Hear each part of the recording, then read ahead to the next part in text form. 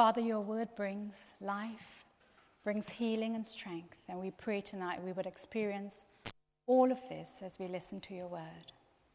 In Jesus' name, amen. There was a little old lady who would come out every morning on the steps of her front porch, raise her arms to the sky and shout, "Praise the Lord." Well, one day an atheist moved into the house next door. Over time, he became irritated at the little old lady. So every morning, he would step out onto his porch and yell after her, "There is no Lord." Time passed with the two of them carrying on this way every day. Then one morning in the middle of winter, the old lady stepped onto her front porch and shouted, "Praise the Lord. Lord, I have no food and I'm starving, but praise you anyway. I know you will provide for me." The next morning, she stepped onto her porch, and there were 2 huge bags of groceries sitting there. "Praise the Lord," she cried out. "He has provided groceries for me." The atheist jumped out of the hedges and shouted, "There is no Lord. I bought those groceries." The little old lady threw her arms into the air and shouted, "Praise the Lord. He has provided me with the groceries, and he made the devil pay for them." This evening, I want to share a few thoughts with you on what it means, or the value of praising God. Now, Fraser tells me I have 5 minutes, after which time he's going to switch off the lights. So I shall try to fit this in 5 minutes. Earlier this evening, Phil read to us from Psalm 150.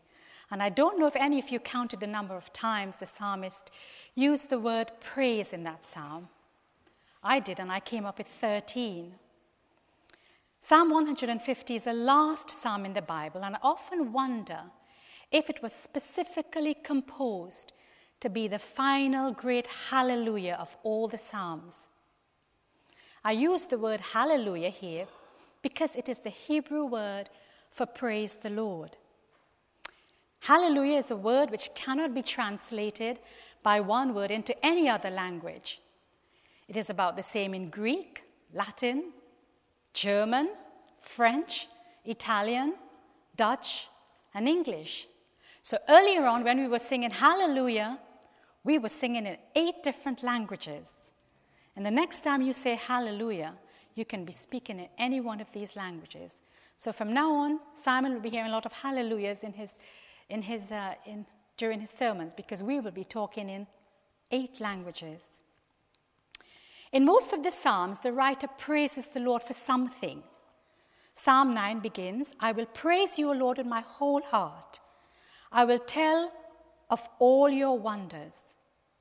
Psalm 33 says, "Praise the Lord with the harp.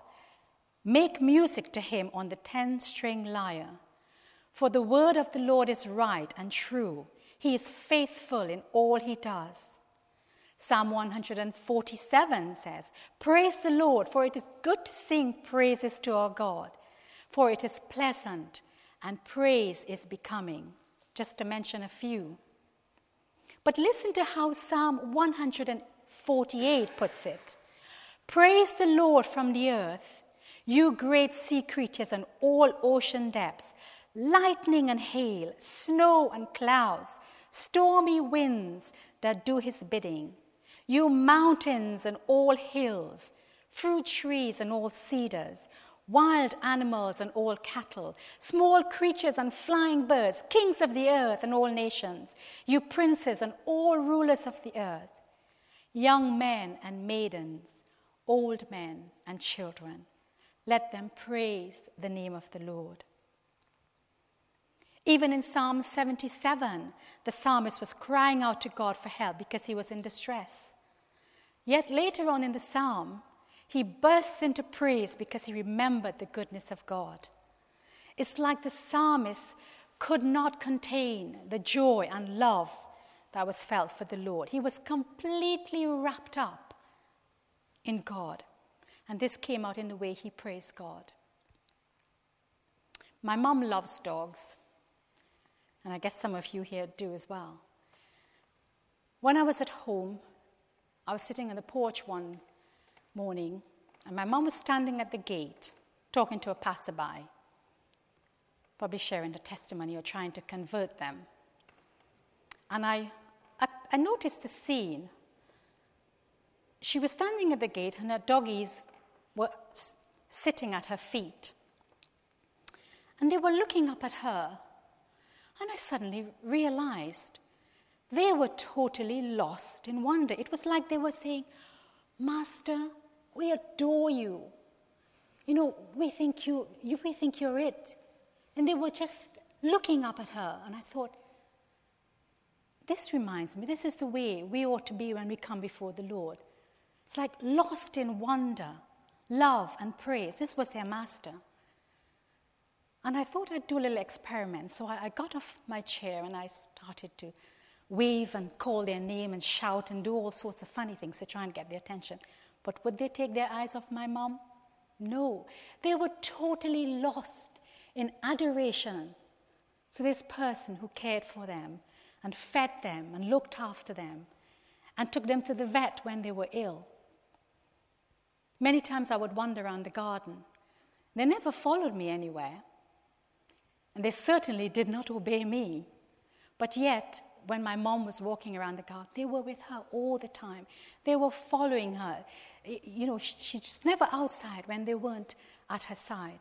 And it just reminded me of the way that we should be when we come before God because of his greatness and because he's worthy to be praised.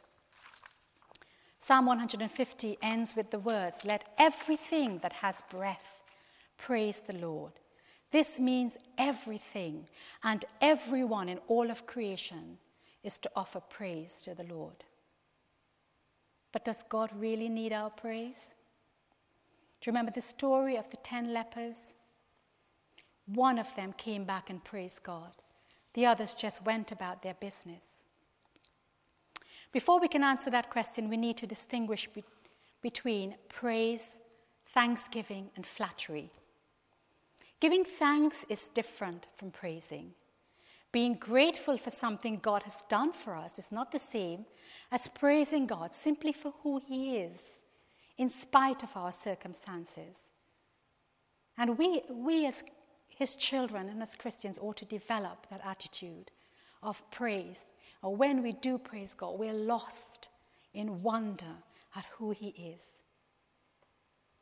Flattery is buttering up someone to get what we want. We do that with each other. And sometimes we think we can do that with God, but we know God cannot be bribed. C.S. Lewis writes that to understand praise, we need to begin with some examples of pure praise where no flattery is possible.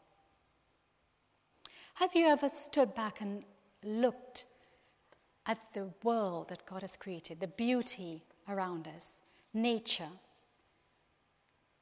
Does it ever surprise you, or do you ever sit and wonder, how come spring follows winter? Well, in theory. Summer follows spring, which is followed by autumn and winter.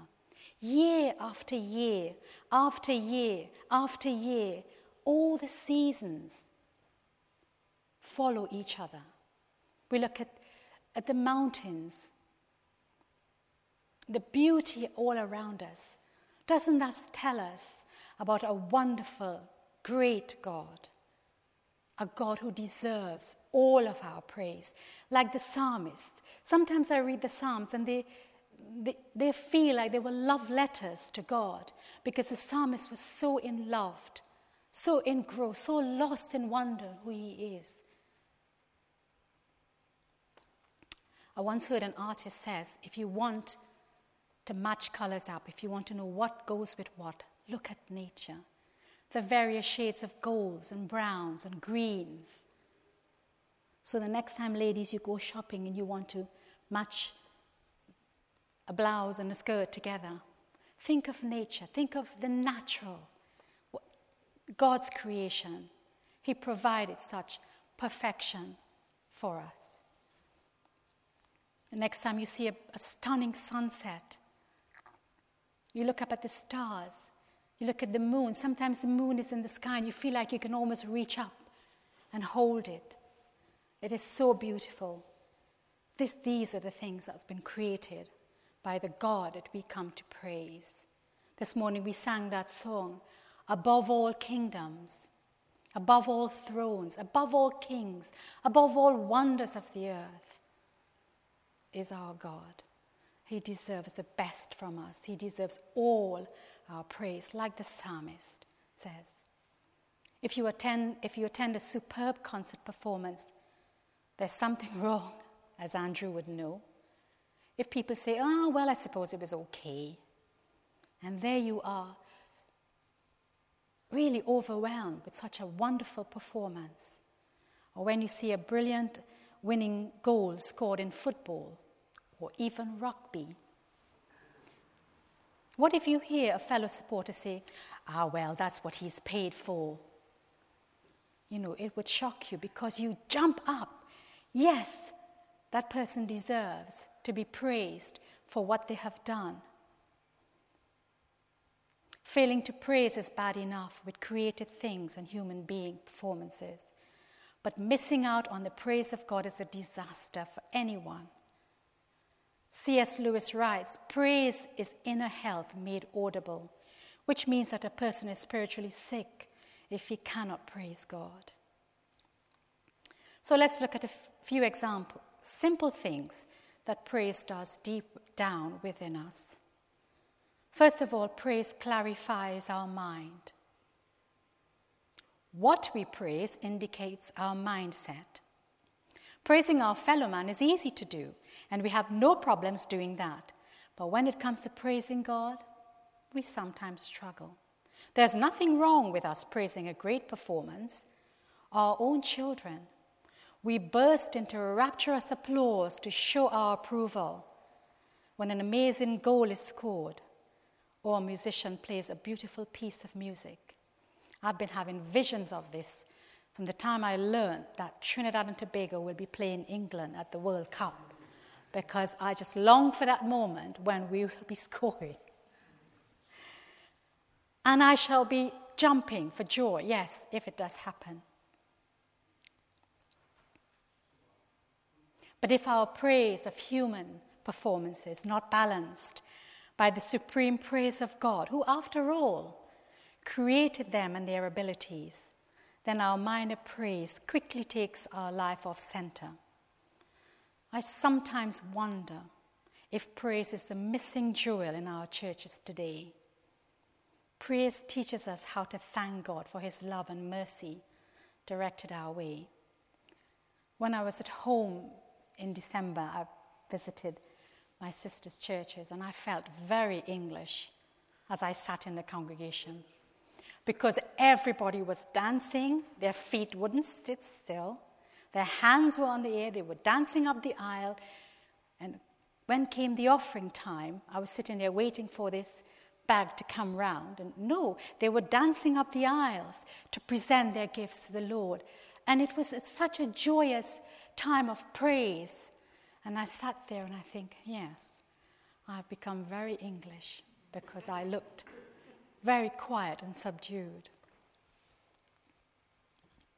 The praise of God sweetens our heart. Have you noticed that people whose hearts are full of praise have a serene peace and beauty in all they do? People who cannot praise become sour and grumpy. They complain about the simplest things that go wrong.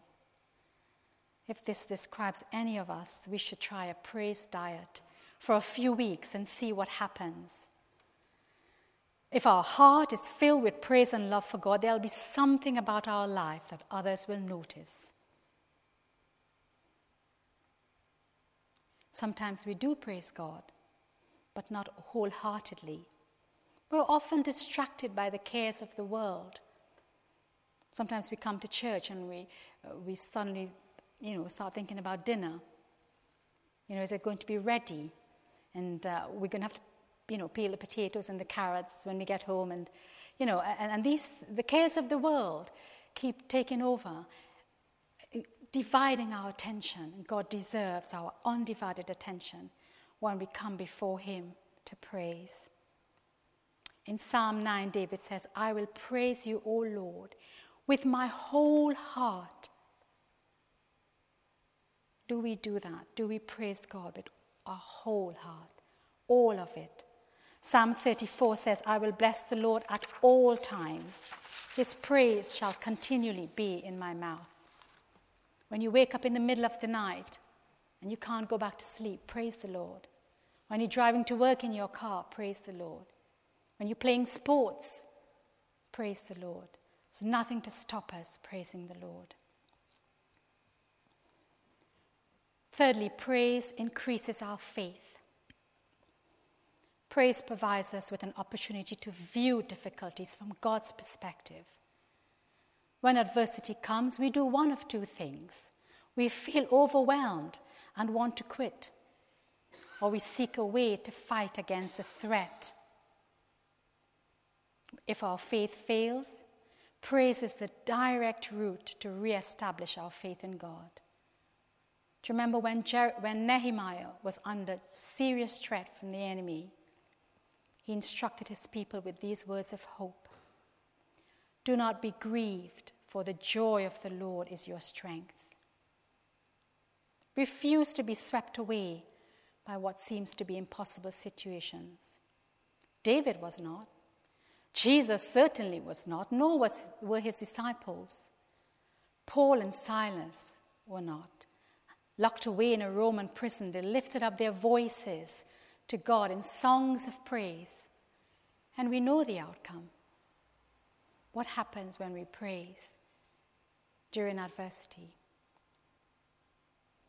God does not need our praise, but yet to our astonishment, he delights in it. He loves us, and like a loving parent, he wants the best for us. He knows that with our praise, we will be inadequate, miserable people. To satisfy the longings of his heart, we've been studying a few weeks ago, we were made by God, for his pleasure. God tries to encourage us to praise him. He never gets tired of our praise, you know.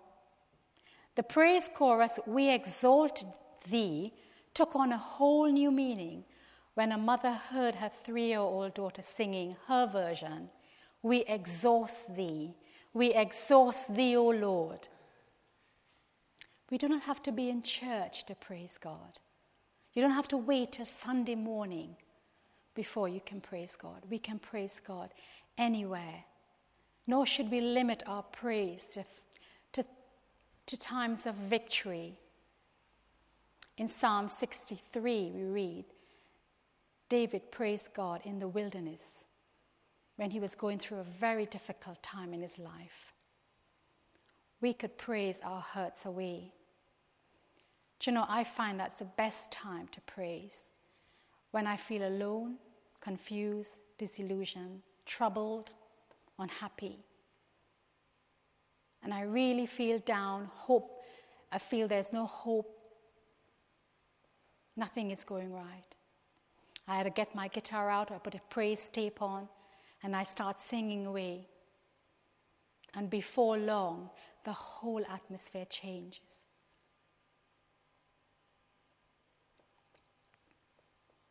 Earlier we sang one of my favorite hymns, To God Be the Glory. What a great hymn of praise to God. Andrew can tell us who wrote that hymn. No? Fanny Crosby. She also wrote hymns like Blessed Assurance, Jesus is Mine, and All the Way My Savior Leads Me. It tells about how Jesus leads us through the difficult times in our life.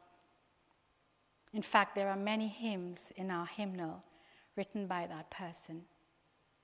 When Fanny was 6 years old, she had an eye infection.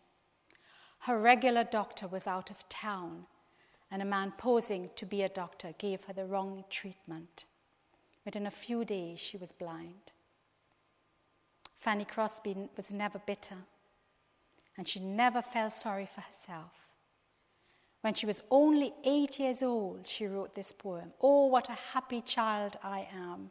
Although I cannot see, I am resolved that in this world contented I will be.